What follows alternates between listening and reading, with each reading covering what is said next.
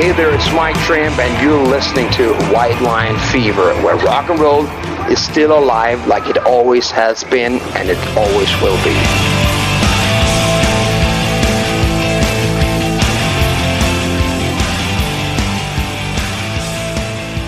Welcome to White Line Fever. It's a new episode for you. My name's Steve Mascord, but it's the final part of our interview here with the wild Dylan Villain. How are you, mate? I'm doing great, man. How are you? Good. We were just talking off air about, I guess, Australian bands, and you brought one up, Airborne. You've previously toured with Wolf Mother, and I know you are mates with the Lazies. I mean, we in Australia, maybe we tell ourselves there's an Australian rock sensibility. There's a certain sound. There's a certain way. Angry Anderson says the way a guitar sounds when it's played by Australian is slightly different. Are we kidding ourselves, or is there something those bands have in common? Is there something there? Well, first of all, aside from all those great Australian rock bands that you named that we've toured with, we've also toured with Rose Tattoo several times. Yep. Those guys have been incredibly instrumental in our career right before we even knew them because of the sound that they, along with, of course, AC/DC and, the Angels and so many other great, Jimmy Barnes. Like there's so many great Australian rock bands, and there is Ango's he's completely on point with when he says it. I've heard him talk about it in detail, and we've actually talked about it. We've discussed it several times. For him, it's the guitarist. It's the thing that he likes to, bring up in his quotes, and he's not wrong at all. I mean, look at how many great Australian guitarists there are. Bob Spencer, Angus Young, Malcolm Young, of course. I could go on, but for me personally, what I think where it really lies is in the backbeat of the drums. There's something about Australian drummers that play proper Aussie pub rock or rock and roll or rockabilly, even in punk rock. There's bands like The Living End, also a fantastic, punk side of rockabilly rock and roll band from Oz. And there's something about the backbeat of the drummers of these bands. Phil Rudd is one of the kings of it, in my opinion. And it's I've analyzed it. I've spoke about it with other drummers, and there's just something about that rhythm. There's something about the way that these Aussie bands and Aussie drummers can play this rhythm that I've never really heard anybody else do it quite like it. So I don't think he's wrong. I think there is really something special about just the natural rhythm of your people, and it's a really cool thing. It is. That's a great answer, by the way. Thank you. Before we go, I just want to ask you about the video clips, especially some of the early ones. Obviously, very story-based and very funny. Obviously, they've all right up to the most recent one. They've got high production values. And you obviously are involved in. You got, as you've said, you got your finger in so many pies within the band. So I'm sure that you're directly responsible for that. How can you make a really good video now inexpensively, or does it still cost an arm and a leg? What's the secret to getting a good video done and in an affordable way? Yeah, it can be. I think the truth and the real trick to it all is to align yourself and align yourself with somebody else who shares the right vision. It's kind of the same thing with all aspects of art. Artistic endeavors. You want to find people that are like-minded with you, that you can communicate with and get your ideas across properly. And once you have that, I find it a lot easier to get down to the brass tacks of things, so to speak. Especially if somebody if you're working with somebody and they really like the project and they believe in you, then all of a sudden, it becomes less about union rates or anything like this. I feel like if you're working with people that specifically do music videos, they tend to be somehow from the scene of being in a band and understand that not everybody is really, first of all, willing, has the budget to spend $50,000 on a music video. First of all. Second of all, no one's really willing to spend that on a music video anymore because, let's face it, music music videos aren't even played on television anymore, so it's not even as if they're going to necessarily help your album sales. You know what I mean? So I think that you find somebody that's like-minded, that understands what you're doing, that shoots music videos, and they're under, understanding of how the budget really works, and they're not afraid to do more themselves. In my experience, there's a lot of film types that want a person for this, a person for that, and a person for this. And man, like, we grew up playing in punk bands, and it's like, if you can't do 5 things yourself, you're in the wrong spot, man. Like, you gotta be DIY as much as you can to save that money. And if I'm making a music video, and I have a budget of X amount of dollars, I'm finding ways that I can hang on to so much of that money. So it's no different than being in charge of production on a music video. You're really trying to just whittle down costs where you can, and take chances and make it happen for as little as possible. So it's also like, look, there's ways of making stuff really cool inexpensively. It can, as long as it looks cool. It doesn't take much to make things look cool nowadays, as long as you know what you're doing. Aside from that, just make sure you're, being true to who you are as an artist in a band, and doing it how your band wants to be represented. There's definitely been times where I've worked with people where they think that it should be one way, and you got to be true to who you are, and you got to know what your band is all about, and what that image is portraying behind your music. So yeah, it's a part and parcel. One part being able to communicate with who you're working with, and just knowing what you want to do. And speaking of looking cool, last question: playing guitar on the roof of a moving police car. Tell us the movie magic behind that. What actually happened? How did you manage that? Well, we got a police car. We got it brought to set. We rented it and kept it for 3 days. And I got on the roof of it, and it drove down the road, and they played the music out of the stereo of the car, and then shot it with a drone camera. My God. Speak about union regulations. One more song, Dylan. Thanks for your time. Yeah, thanks for having me on, man. And everybody out there, just keep supporting the bands that you love, and rock and roll will never die. This is Bad News from the Wild. New album, Still Believe in Rock and Roll, out now. Go pick it up. Out on my road and I can't look back. And the night's getting long like my cigarette ash. Shouting to a devil I can't cut loose. Ain't paid my rent, but I'm paying my dues. And I'm holding on to the roller coaster in my head.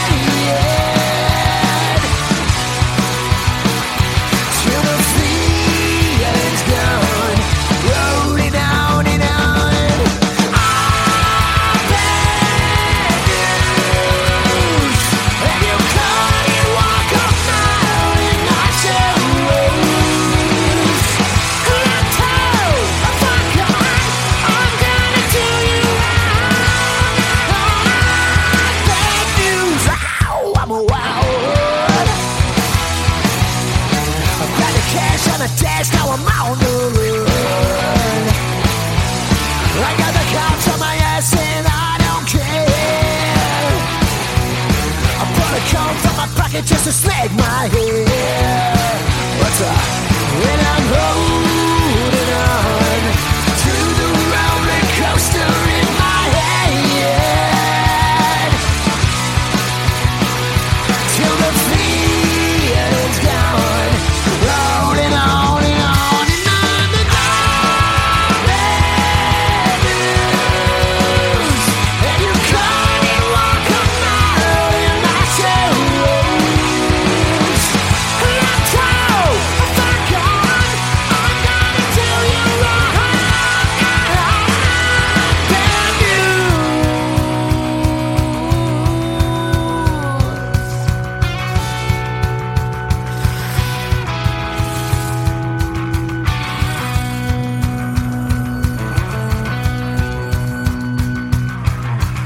Last night was a hell of a ride, let me tell you about the shape I'm in. I woke up on the side of the road, ain't no telling where I'd been. Now I'm down at the bottom, drowning in a bottle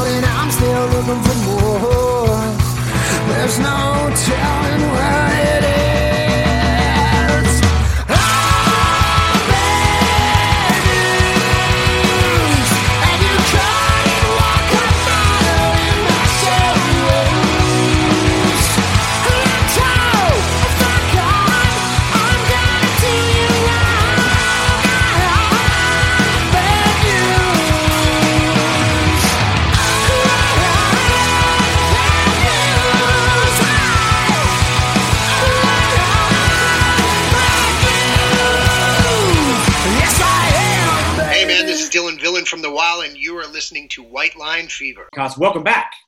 And our guest, a fella who, by my recollection, I last spoke to in Portland in 1990, is from LA Guns, Kelly Nichols. How are you? How's that possible? Hey, man, how's it going? Good. How's your day going, all right? Oh, yeah. It's nice and chilly here on the East Coast, so we're doing all right. Now, the new album Renegades is out next month, and I was just wondering, do we have Mark Alexander Erber to 100% thank for this music, or would you? He's the CEO of Golden Robot, your new record company, or would you have recorded something anyway? Yeah. No, we definitely have him to thank for it. I mean, we have a small part in it, but yeah, he came to us after the M3 show we did last year. It's a big festival here in Maryland, and he's a fan. He's into the music. He knew who we were, and he's great. So we have a really good relationship. So yeah, offered us a deal, and we were going to. We're really going to do it right away. We're going to try to do it this year, 2020, but they wanted it done. So luckily we did it and we have it, or else we probably wouldn't have been able to do it or have it at this point. That's awesome. And I've read that you sort of pre-sold, like, the first pressing, the second pressing, you're onto the third pressing. In one interview, he said it'll be the biggest selling LA Guns album of the last 20 years. So is that a bit of sort of exaggeration on the part of the proud boss, or is it actual fact? Oh no, man, he loves it. So I mean, I'm hoping that his experience and is something that we can kind of lean on. But yeah, it seems to be some interest out there, and hopefully, we'll get to some people to hear it. Would be nice. What's it like doing all this again, Kelly? Like, I think you said you didn't write a song for 25 years. Right. How does it feel? It's like riding a bike, man.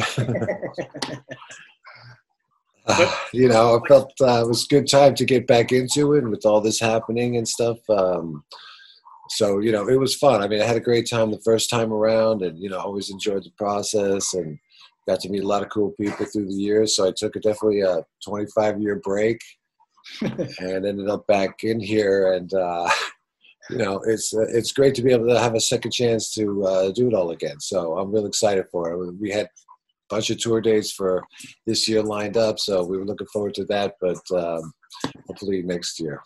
So you've been a little bit evasive in some questions about where you were for 25 years. I mean, we can find some of it on the internet. You had a kid, and you're involved in a reality show.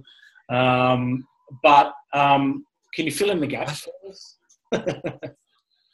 Yeah, man. I did. I raised a couple girls and had had to figure out other things to do. So I've done all kinds of things. Really, I've taught some music. I've worked on a shark cage diving boat for a few years. I've done construction. I've worked in a garage. I've done all kinds of stuff just to stay busy and. What still evasive. But what confused me was that I read, and this was actually caused a little bit by this show, was that when Phil Lewis said we invited him back and he didn't want to come back, and you responded by saying, no, we weren't invited. And then he said he wouldn't cope with it with his privileged lifestyle. Did you see that quote from Phil Lewis? He said he wouldn't cope, last for 5 minutes with his privileged lifestyle. And I just had that in my head that he was a millionaire, like, Richie Rich or something. But do you know what he meant by that? Or that was rude. I have a daughter who acts and stuff, and she does pretty well, but that doesn't really reflect on my life that much, so yeah, well, actually, they never asked us to come back. So when Phil and Tracy started their reunion, I asked if I could come back, or if, I thought it would be a good idea if I came back. My youngest daughter was going to college, so I figured I had some time now. And, he made it clear, no, man, they didn't want me back. So they didn't ask Mick, and they definitely didn't ask Steve. so they had a little 2-man reunion. So that's kind of like the catalyst of all of this. And for us to have been in the band during its kind of heyday thing, and Steve always been doing it for the last 25 years or so, and having legal right to half the name. That's how we just kind of got here, because they didn't want us, so we ended up here. So it's like it's you. You were part of something, but part of it doesn't want you in it. So what are you supposed to do? Like, are the rest of us just supposed to sit back and do nothing and just let them go and have a good time? It didn't really work out that way. So now we're here too. We're here to stay. It's really weird to see myself in each of your glasses there. Let's have a song. Let's have for the people listening. We're not going to play it for the people watching, but for the people listening, okay. What song can we play? You could play Well-Oiled Machine, one of the new tracks off the upcoming album Renegades. Cool song about your motorcycle. It's a love song for your motorcycle.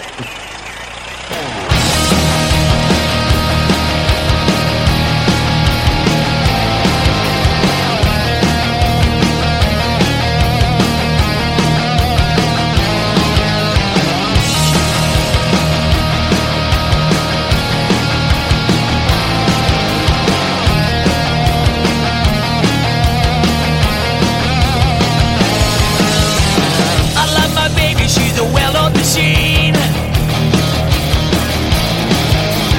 She take me places that I've never seen. Moving fast, she's a satellite. Rolling thunder through the night. Well-oiled machine.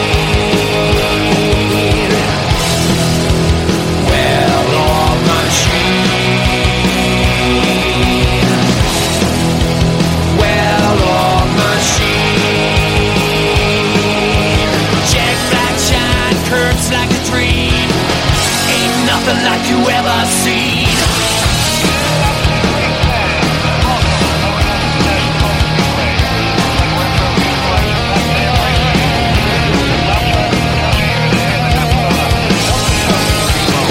Lights out on the blood red skies. We fade away to the rest of the night. She cuts me deep like a vampire. Light 'em up, set the world on fire. Well-oiled machine. Well-oiled machine. Well-oiled machine. Like a dream, ain't nothing like you ever seen.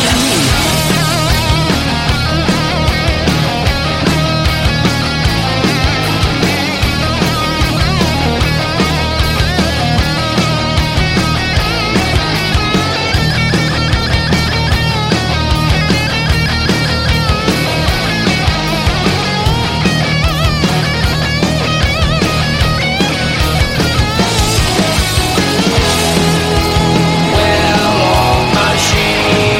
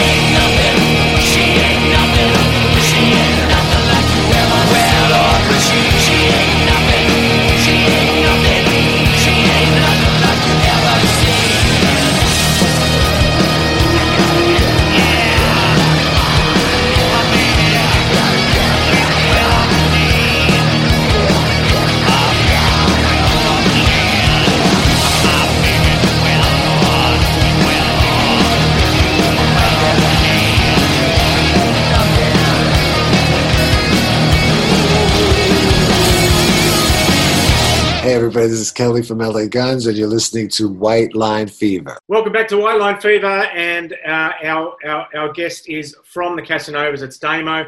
Damo, how hard is it to keep a band together for 20 years? You've been going for, 21 years now? When, you kind of, I guess, it's not your full-time job, and it'll be probably during that journey, it would have been easier to quit than continue multiple times. How hard is it, and what does it require to sort of stay at it? I don't think it was hard really for us at all. I mean, I think just shit changes during the years really, and it's I think for us it was always we just wanted to create and write and write really good songs and play live and I guess play with each other as mates, and that was always the same. So that remains the same as it did when I first joined the band, which was in 2001 or 2 or something, so a long time ago. But I think through that ride you have, when we were a lot younger, we rode the sort of success train of major labels and all that sort of thing, and got sort of taken around the world for to play in those kind of audiences. We did some great tours through the years as well, and it's all experiences. And I think it's actually becomes easier the older you get, because you really start to park your egos, and it all just becomes, hey, we're good mates, we love rock and roll, we love playing with each other. So you sort of become a lot more seasoned in doing that, and once the egos are gone and there's no bullshit, it just becomes actually a lot easier.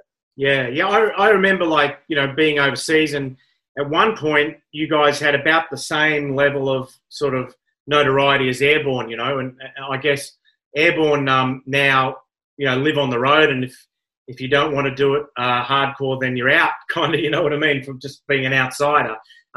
Was there a sliding doors moment where things could have gone that way for you guys, and you had to make choices? Was there parallels in the two bands, because both came from Victoria, both came up around the same time?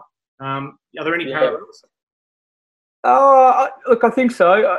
I think timing's everything, and at the time when we, I guess, were at the peak of, I guess, the rock renaissance of sort of, that late 90s, early 2000s period, we were courted by, Lee Lust and Elektra Records, and we were over in New York, and we got passed up on. And one of the reasons we got, they don't usually give you a reason, but one of the reasons we got was they'd just signed an Australian rock and roll band, and that was Jet, So, yeah.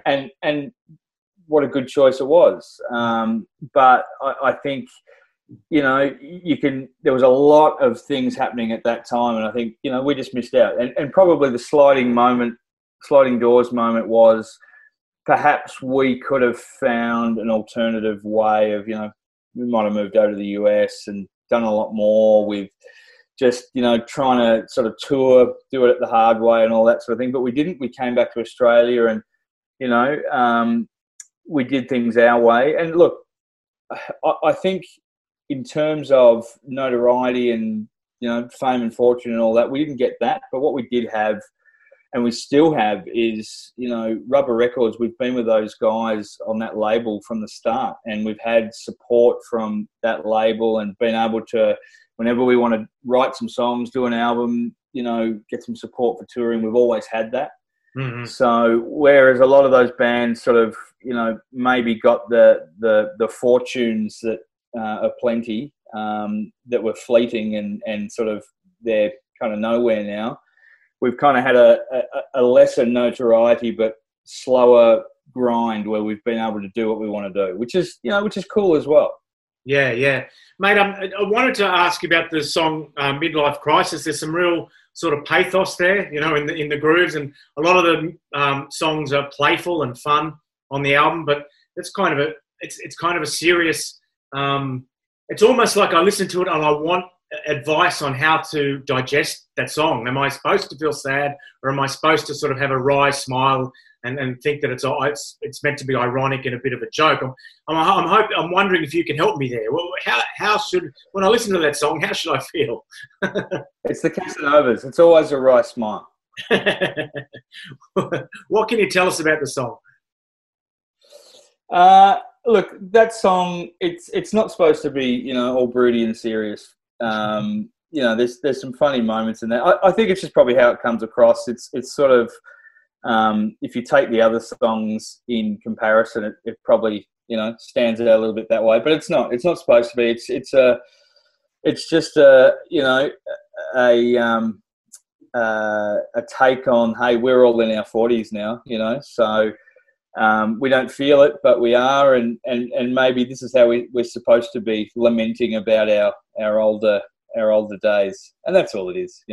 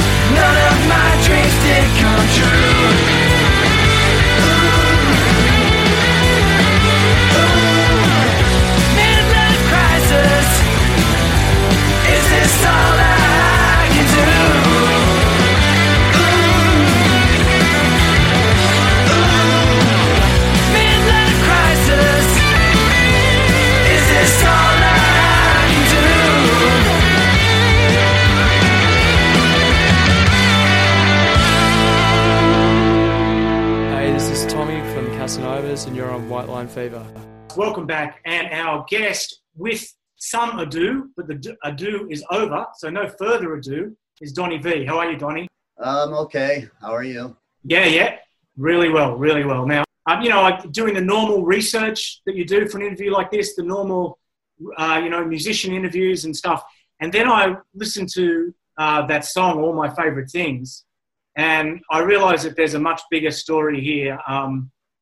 There's probably one of the, a great untold lockdown narrative, a pandemic, story about that's sort of buried in the lyrics of that song. Can you fill in a few gaps for us about what happened to you before the pandemic hit and what happened after? Yeah, the song, I didn't bury anything. It's right there right there on the table.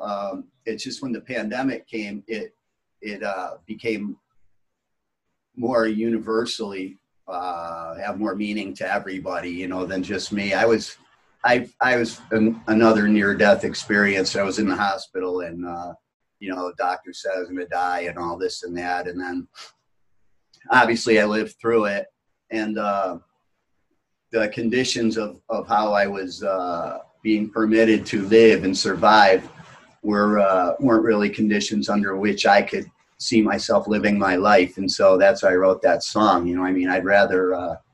I'd rather take my chances living my life than to live some life that's no life at all, at least for me. And so that's what the song is about. And then the pandemic came, and then it kind of could have a meaning to everybody there at that point. You know what I mean? I read scared and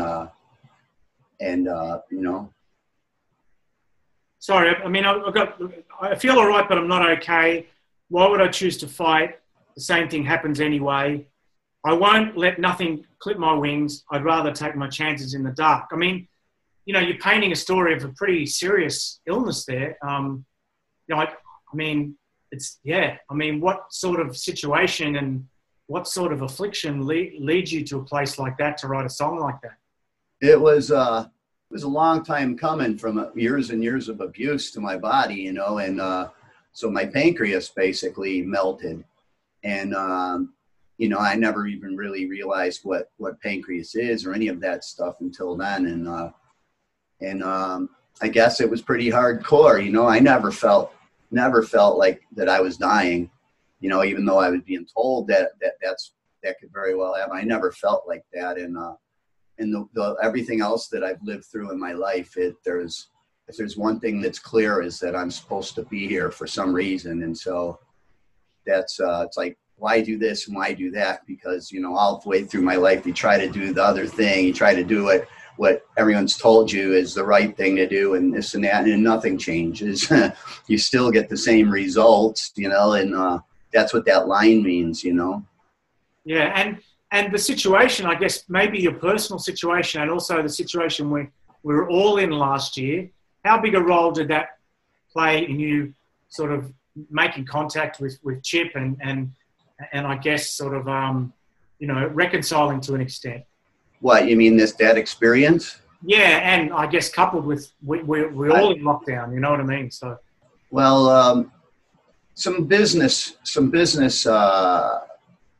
things that came up it was responsible for Chip and I talking again, and I'm glad that happened, because that was really fucking my head up pretty badly, and I'm glad that we're at a point right now where we can talk and act as friends or whatever, and have input into each other's lives and careers again. Like he's on my new song, my next single and video, and which is going to be really great. He's on that, and lately I just send him something, and he'll play the bass on it and send it back to me. So it's kind of got the best of both worlds. I don't have to deal with all the fuckery, but I still get the best bass player in the world. I said we'll move on to that next, but I warned you before you come on that for the people listening on the podcast, we're going to play a song now. What song can we play there, Donnie? Oh, I don't know. Any one of them is as good as the other. You choose. Flip a coin. Okay. Okay. There's about 300 songs to choose from. Just run your finger down and just stop anywhere, and they're all as good as the next.